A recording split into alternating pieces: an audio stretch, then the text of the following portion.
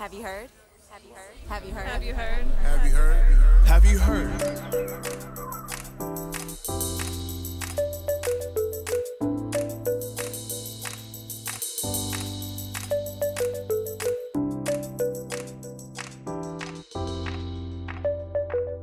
Welcome to Have You Heard? I'm Jennifer Berkshire. And I'm Jack Schneider. And Jack, almost unbelievably, in addition to the book that you and I have just finished, ... you somehow have written yet another book with somebody else. Yeah. Don't be hurt, Jennifer. There are plenty of projects to go around, and you and I are not through. Well, when I caught wind of it, I literally could not believe that you had somehow managed to produce another book. So we have a deal on this podcast that when you produce a book, which turns out to be disturbingly frequently, we hand over the episode to you and your co-author so you can discuss it. Okay, yeah, that's great. The problem with that, I think you're going to need to be involved, because the problem with that is that when you are the author of a project, you think everything matters. And so be ready for a 6-part mini-series on Have You Heard, unless you exert a little bit of editorial influence here. So much for my hope that I could phone this one in and take a little bit of a vacay after the exhaustion of finishing up our project together. So I have a feeling that without me, people will never be able to stop listening to this. Is that correct? You are the captain of this ship, Jennifer. Well, just fill us in a little bit. Tell us about who else is going to be joining us and what was this project about? So my co-author on the book is Ethan Hutt, who has appeared on the show numerous times before. Ethan is an associate professor of education at the University of North Carolina at Chapel Hill, and we have written together many times since our days sharing an office in the basement of the Stanford School of Education. And mostly we have written about the role of assessment in education. And that may sound a little bit nerdy, and maybe some of our listeners are pretty excited about that. But I think both of us would make the case that assessment shapes so much of what happens in education. It shapes the motivation of students, right? It influences what they think the point of school is. It shapes the work that educators are doing. It transforms the experience that families are having around schools. And so we finally decided to write a book about assessment technologies. So grades, right? People don't often think of grades as a technology, but they are. A through F grades are a technology that ends up being applied to a series of problems, like, for instance, student motivation, right? Maybe if we threaten them with bad grades, they'll be motivated to work hard. Another technology would be test scores, right? Test scores are a technology for trying to capture what a student knows and can do. And transcripts, right? A third kind of technology there, where grades and test scores reside on a permanent record. Sometimes other information resides there as well, including the courses students have taken. And together, these assessment technologies are, a core part of what the American educational system is producing. And it turns out it's not just here in the United States, it's around the world that these technologies are shaping the student experience, shaping the way that college admissions officers do their work, shaping how employers select future employees, shaping family interactions with schools. And so we decided to create a one-stop shop. Every question you ever had about this subject is going to be answered in this book. Well, one thing that I am particularly interested in learning more about is that, you made this interesting case that our overheated, some might even say ridiculous debate right now about admissions in elite institutions, that actually this whole conversation about grades is completely connected to that. Totally.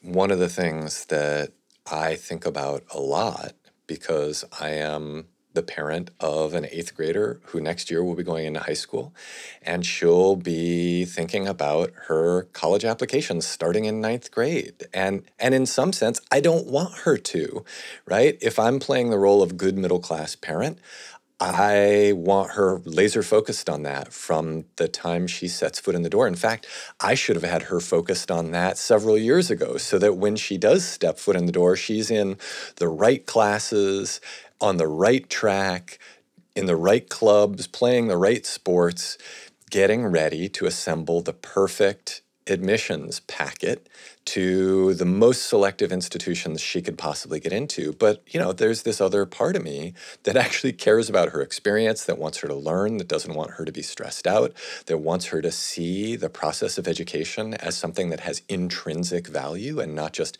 extrinsic value. And of course, she's going to be bombarded by messages that it's all about the acquisition of tokens and credentials, and that you're going to be able to cash all of that in for goodies at the end. And the goodies are social and economic opportunities that institutions that happen to be highly selective, right? And they're selecting on things like your grade point average, serve as gatekeepers too. So parents are not wrong when they say that your whole future could be riding on this. That's not wrong. It's messed up, but it's not wrong. And we need to recognize that at the same time, it is completely undermining the fundamental purpose of school, which is learning. Wait till your daughter gets the news that you've decided to homeschool her for college. I mean, why does she need to go somewhere? She's already got a professor. That's right, exactly. And I think I can probably get her through in 3 years, which is save her a little bit of tuition, and it'll also fatten my wallet a little bit because she will be paying for the other 3 years.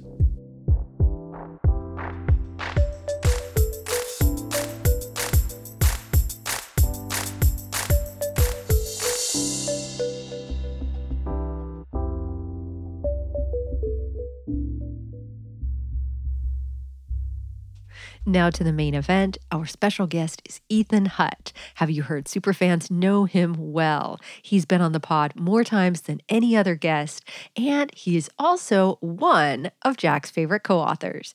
Together, they have been trying to convince anyone and everyone that our obsession with grades, ratings, and rankings undermines actual learning. And when they make this case, the question they get more than any other is, why not just dump all this stuff then? Why not just consign these quote-unquote assessment technologies to the dustbin of education ideas?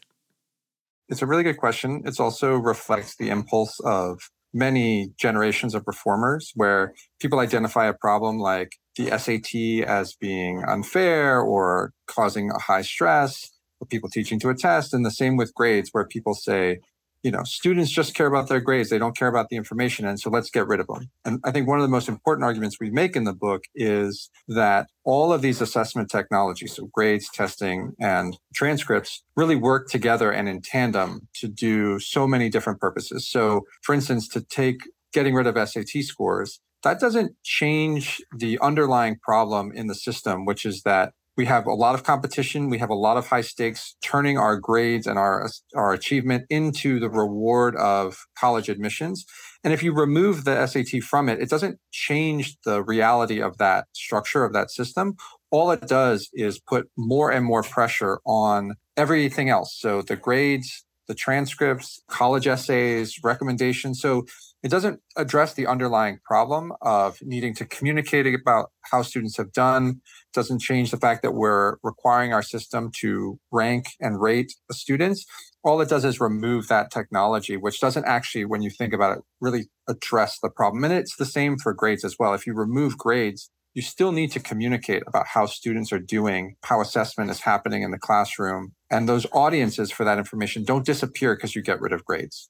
Yeah, one of the things that I found really interesting as you and I were working on this project is that there were these multiple problems that arose kind of simultaneously but separately from each other. And you're just talking about the need for communication. So as we develop a more formalized education system, there are these immediate audiences, families, for instance, who want to know how their kids are doing. And then these more distant audiences, eventually college admissions officers or employers who want to know about what a student knows and can do. But at the same time, there's this other piece as well, which is about motivation. And I found it really interesting to be reading through the historical record with you and seeing so many educators talk about the challenge of motivation. And this is not totally separate from communication, because a lot of the early conversations were about, we need to begin motivating these students who are now compelled by law to be in our classrooms. And maybe it will be more of a motivation if we can let their parents know how they're doing, and chiefly, like, that they're not doing their work. I think the broad point here is that if you don't address the underlying problem and you simply target the assessment technology, which is what most of the reforms that we look at in the book, and I think that people can think about today, you don't really solve the problem, you just displace it, because people are still going to need to communicate about students. They're still going to need to synchronize their work across the system. So the admissions officer needs to have some sense of what a student did and what the assessment was.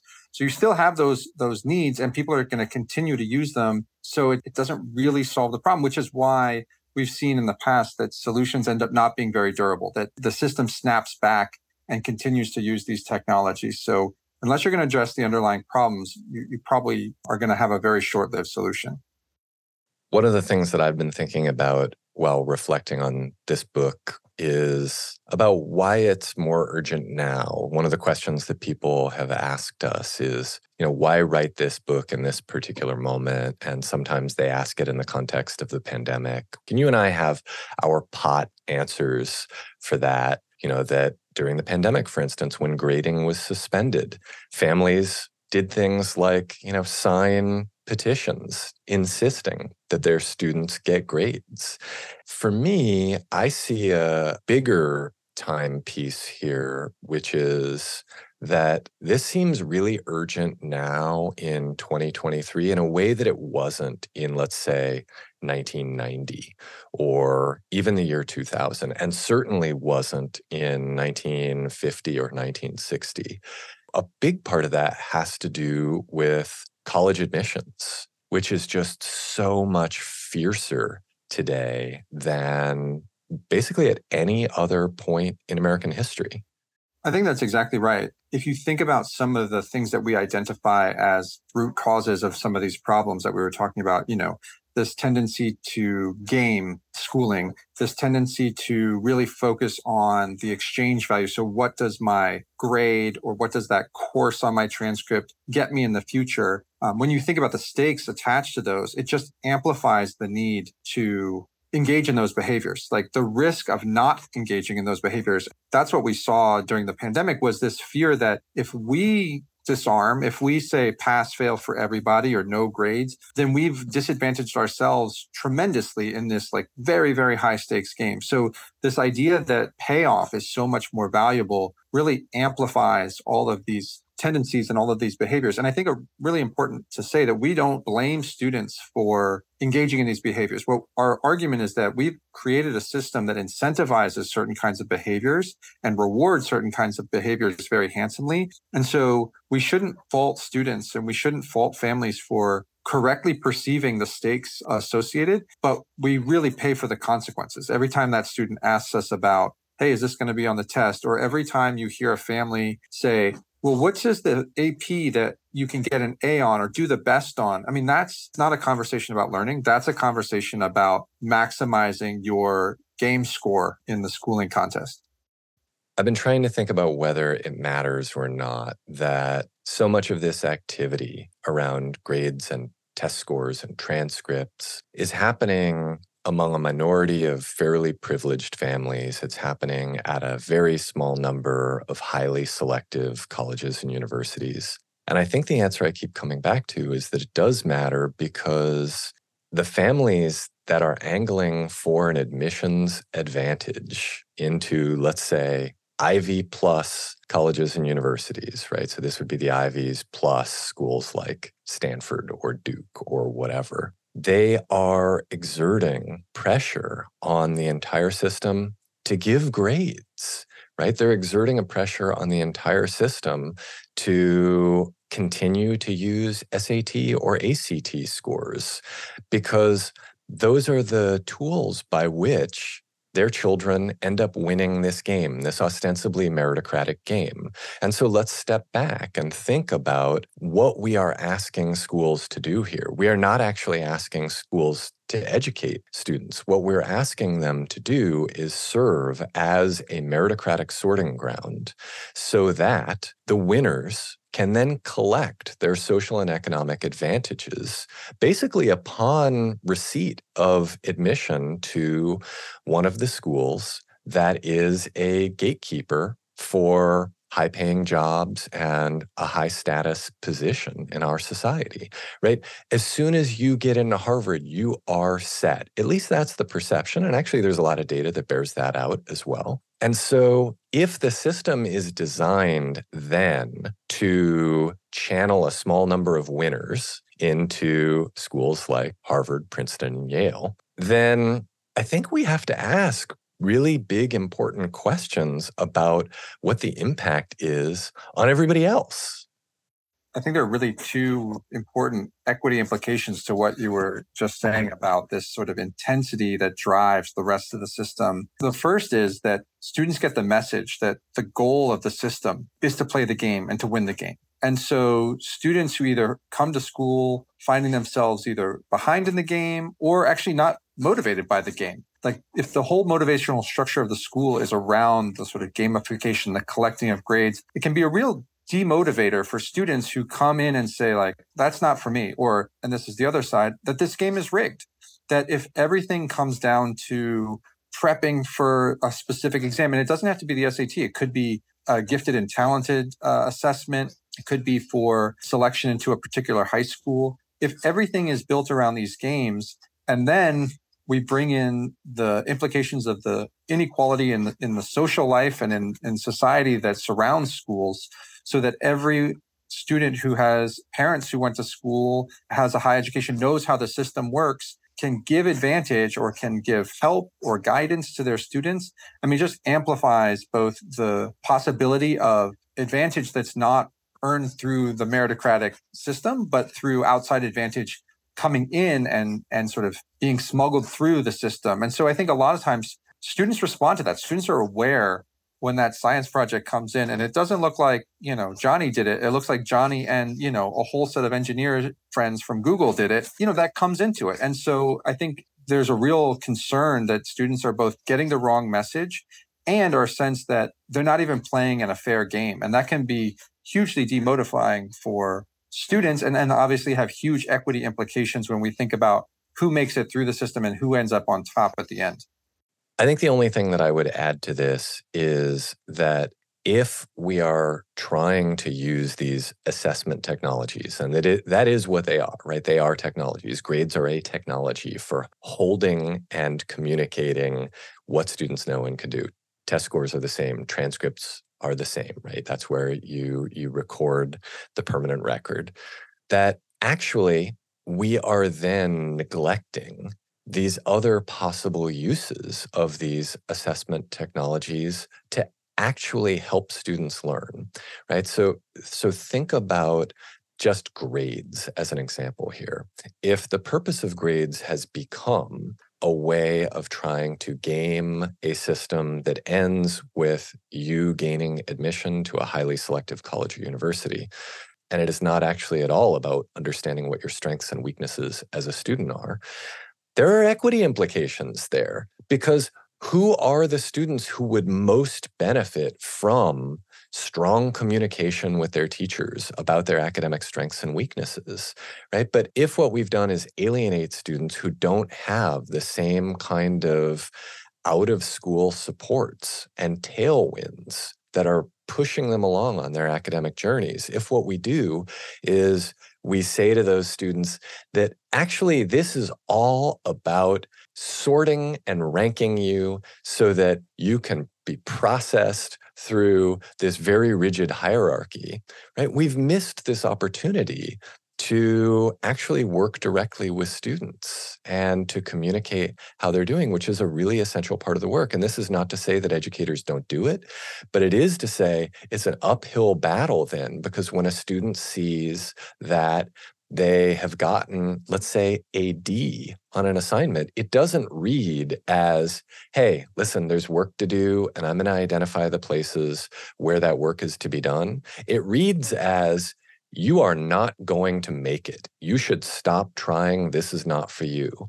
And compare that with, I don't know, athletic coaching or music instruction that often happens so successfully, even despite the fact that teachers will say, hey, that is not where you need to be. You are not anywhere near the ceiling of your potential. That can actually be a very motivating thing to hear from a coach or an instructor, but it tends to not be motivating in the classroom. And I think that that has everything to do with the fact that students are smart and they perceive that these are tokens to be cashed in at some point, right? They see it as something entirely different from communication about how they're doing.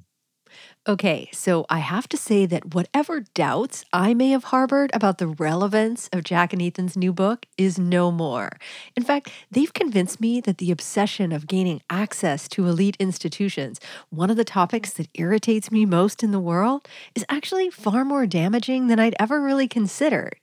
But obviously, that raises the next big question for us. What are we supposed to do? Or rather, where are they doing it better? Is there some place in the world where assessment is being done right, where it advances learning and is equitable in practice? Ooh, I know. I bet it's Finland. Or maybe South Korea. Or Estonia. Yes, I bet it's Estonia. Ethan says, not so fast.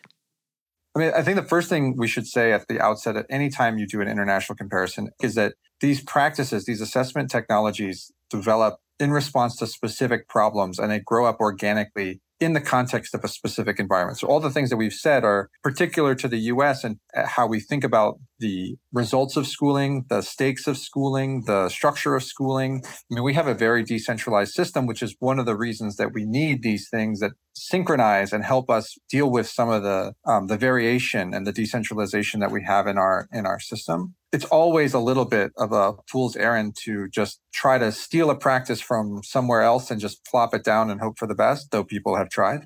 The second thing that we should say is that actually, when you look around the world, you see that many of the same technologies, so grades, testing, transcripts are out there in the world. And we actually, in the book, we talk to a bunch of teachers about what their experience is with assessing their students. And those teachers reported to a person struggling with the same set of problems. The stakes around assessments, this concern that students hear one thing, which when they get a grade, which is really just about their future as opposed to about their learning. So this idea that there's some secret magic in the world, people, I'm sorry to disappoint the listeners, but doesn't really exist.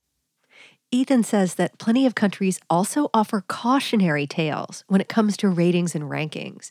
Take, for example, the places where everything hinges on how students fare on a single test, like China's infamous National College Admissions Exam. We've decided that we want to balance things around both grades and test scores and other things like extracurricular activities. There are many countries that have decided that they are going to go all in on a single assessment. And that goes to something we were talking about earlier, where you can remove some of the pieces, some of the technologies we use, but that just amplifies the stakes around the other ones. So I think we need to be really cautious before we look abroad to find the solutions to our problems, because they're really, one, quite specific to our system. And two, if we adopted some of those solutions, we actually might find that some of the concerns we have around, say, the place of tests at the top of our system might actually be amplified when we look abroad, not diminished.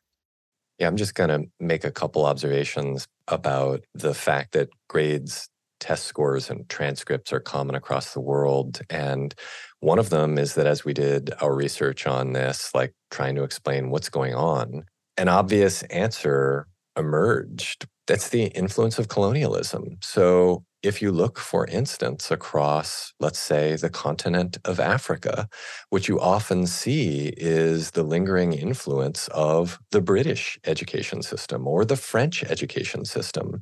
And it's not simply that leaders in many of these African countries just didn't want to be bothered to overthrow this colonial assessment regime. It's that it continues to serve a purpose in many of those places, right? That students in Nigeria actually do benefit from taking A-level exams because that's one way to gain admission to British colleges and universities, where they can then gain the kinds of social and economic advantages that students in the United States are trying to gain when they're applying to college or university.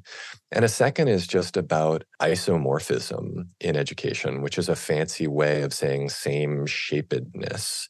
And we tend to see that as a phenomenon in education, largely because school is a kind of social phenomenon. And you need to get people to believe that it is legitimate, that it's real, that what you are doing is actually the sort of standard that has been set. And of course, everybody's looking around all the time to try to figure out what is legitimate, what are real practices, what are effective practices. And the result is that you see a lot of sameness across the world. And it isn't true only of education. You see it in realms like government. But it's particularly true, I think, in education because so much social trust is required to get people to believe that this is something we should tax ourselves to do. And this is something that we should all be sending our children into, right? A system that will benefit our children. In case you missed that, isomorphism is a fancy way of saying same-shapedness. And yes, that will be on the test. Back to Jack and Ethan's book, the last section of which is devoted to the question of what we can do about the fact that grades, ratings, and rankings are eating away at actual learning. This, by the way, is the part of the book that they were the least excited about writing, in part because, as you already know, there aren't easy solutions, but they do offer a few. Well, I want to encourage everyone to look at the book, engage with the book. So I won't give away all the solutions, but one of my favorite ones, which I think is really important and goes to a lot of things we've been talking about, is the possibility that we could overwrite grades, make grades overwritable. And the basic concept is that one of the big problems with our grading system is that the way we grade, it doesn't encourage what we want, which is improvement and steady work and students responding to feedback by working harder. Instead, what it does is that people say, well, I got a B, my career is ruined. They see immediately the sort of catastrophizing about the future. And so the possibility that we not make grades permanent, that we actually allow students to overwrite their grades when they improve, I think is a really good solution. Like if we think about other competencies, if I asked you, could you bike ride? You wouldn't submit to me a transcript of all the times that you fell off. You'd say like, yes, that's a competency I have. I can successfully ride a bike. And so this idea that we might update transcripts or eliminate that permanent threat, I think is a really nice way to encourage learning, keep grades, so be realistic about it, but direct grades towards values that we really want to have in our schools. I'll name one that I felt particularly optimistic about, and that was the idea of the double clickable transcript, right? We sort of stole the imagery there from the world of technology, but the idea that you aren't just accumulating these symbols which may actually signify nothing, right? That instead of just trying to get an A or a 5 on the AP test or a 1600 on the SAT, that the learning itself would matter and that the transcript would be a digital document that could be opened up to show what you actually have been able to produce as a student.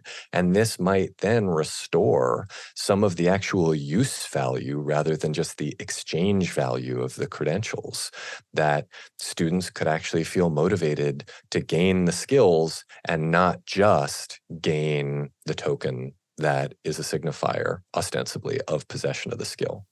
I think the last item that I think I would want to throw out, and again, encourage people to look at the rest of them, is to actually redirect our energies toward assessments that really reflect the skill sets that we want students to learn. I mean, for a long time, we've talked about having tests that were, quote, worth teaching to, but we've never really achieved that. And I think we can. There's lots of examples, whether it's portfolios, which you see like in AP Art, or you look at the graduate level, we have lots of exams that are directed towards very specific competencies that we want people to develop. And we assess those, and we have rubrics, and we do all the things that we do with normal assessments, but they're at real competencies and require maybe whole semesters or whole years worth of work toward the assembly of a portfolio or a set of work that actually will be assessed. And when it's assessed, will tell us whether students have met real benchmarks of learning that we care about. That was Ethan Hutt. He's an associate professor of education at the University of North Carolina at Chapel Hill and the co-author of a brand new book with our own Jack Schneider called Off the Mark: How Grades, Ratings, and Rankings Undermine Learning, but don't have to. And Jack and I will be right back to grade Ethan's performance and to reveal the topic of this episode's In the Weeds segment for our Patreon subscribers. Here's a hint. Christopher Rufo has a new book out, and as one reviewer recently charged, it's full of exaggerations and outright falsehoods. If this intrigues you, just go to patreon.com/haveyouheardpodcast to become a supporter.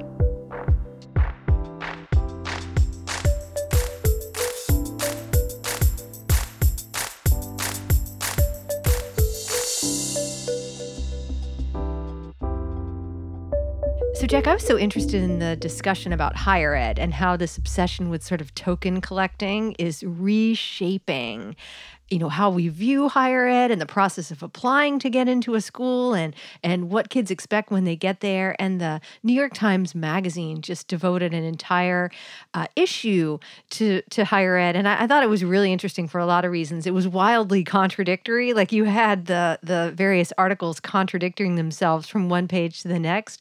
But there was a good piece by Paul Tough about how Americans are losing interest in college. And you get this kind of this sense that it's very quickly going to break down along political lines. And so you could see that the experience of token acquisition could become very quickly yet another one that really is, defined by your parents' partisan identity. And that if you are the child of Democrats, you go into school understanding that it plays a particular role and it is a way station on your way to a particular future.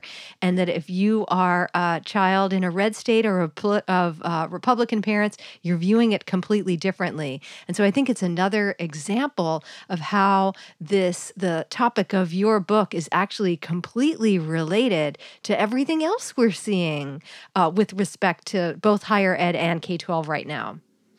Yeah, I think that's a good point, Jennifer. And when you think about the way that higher education has been framed, it has these really important effects on what we think the importance of K-12 education is, right? If higher education is the gateway to a good life, and if the golden gate is at the institution that is hardest to get into, then the purpose of K-12 education is to get you into the most lustrous gate that you can possibly get into. So if the purpose of K-12 education is preparing you for competitive college admissions, that raises a really important question. What if you aren't going to a highly selective college or university? What if you aren't going to college at all? And to your point about red states and blue states, I think that both possible partisan framings are wrong and really problematic, right? The traditional democratic framing has been that education is the great meritocratic sorter and that you get what you deserve, right? That by virtue of what you have shown that you're able to do and by virtue of what you've shown at the K-12 level, you get into colleges and universities of various ranks in prestige, and those then provide you with social and economic opportunities aligned with your merit. Well, that's wrong. We know that the vast majority of students at the most selective colleges and universities come from economically privileged families, right? It is not a meritocracy. But if we look at the other kind of partisan framing and say, well, the whole game is rigged, right? That this process of trying to find the highest achieving students, the best and brightest, and aligning these post-collegiate opportunities with whatever our assessments of merit are, that's all bunk. What you're essentially saying is that we're just going to accept that we are going to inherit inequality. We're just going to reproduce the social order over and over. There isn't going to be a mechanism for trying to create opportunity. And so one of the things that concerns me is how then can we try to use education as a mechanism for creating opportunity for young people without creating a rigged game.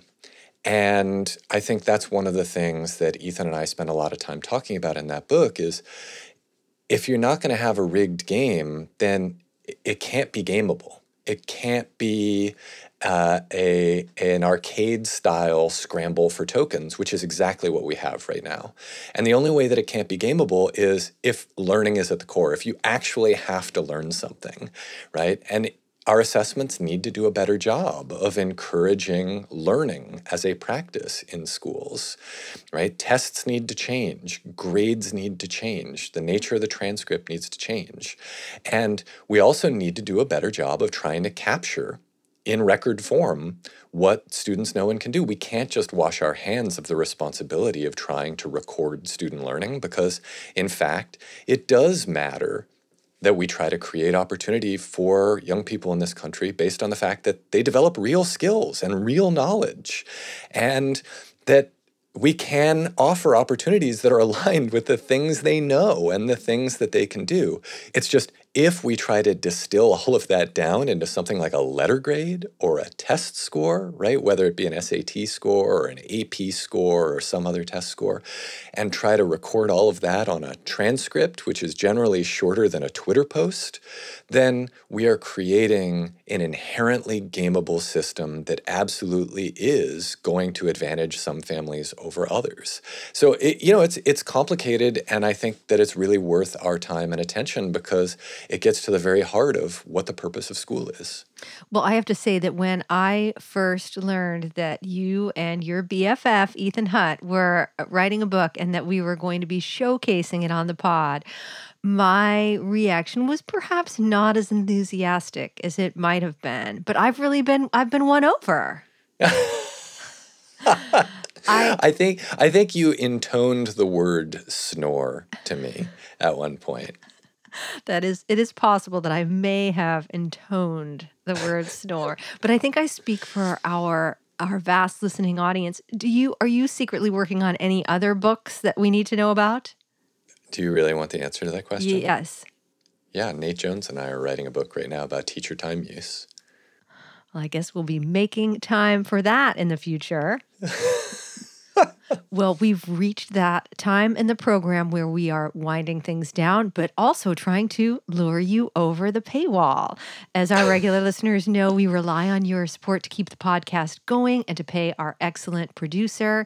And we do that via patreon.com. All you have to do is go to patreon.com/haveyouheardpodcast, and you'll see a list of the various extras that you can get just by throwing a few dollars our way each month. And one of those extras is a trip into an area that we call the weeds, where we discuss some topic, usually because it's of obsessive interest to one of us, and that would be me. And today we are going to be talking about Christopher Rufo's new book. It turns out that it is plagued by some inaccuracies. Does that matter?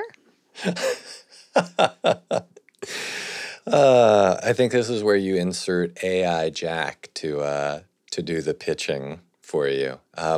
Well, just in case Jennifer doesn't manage to get the AI version of me shilling for the show, I'll insert what I usually add, which is that the show is free, and we do it because we think it matters. And if you think it matters too, then please support the show in whatever way you are able to. So share it with friends or colleagues, anybody who you think might enjoy it.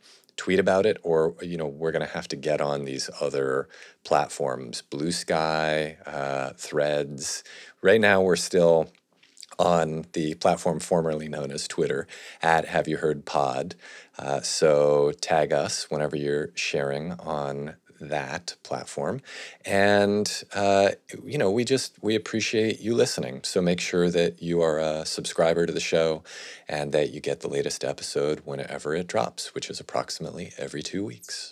And now they really will be every 2 weeks ago, because we definitely slowed down a little bit over the summer writing season. And Jack, I have to tell you, with respect to AI, Jack, a disturbing number of people could not tell the difference. Oh no, that's I've got to work on my inflections when I'm in the flesh here. Then, well, folks, why don't you sign us out, being inflective? Yeah, okay, a really inflective sign out. Hey, everybody! Thanks so much for listening. I'm Jack Schneider. And I'm Jennifer Berkshire.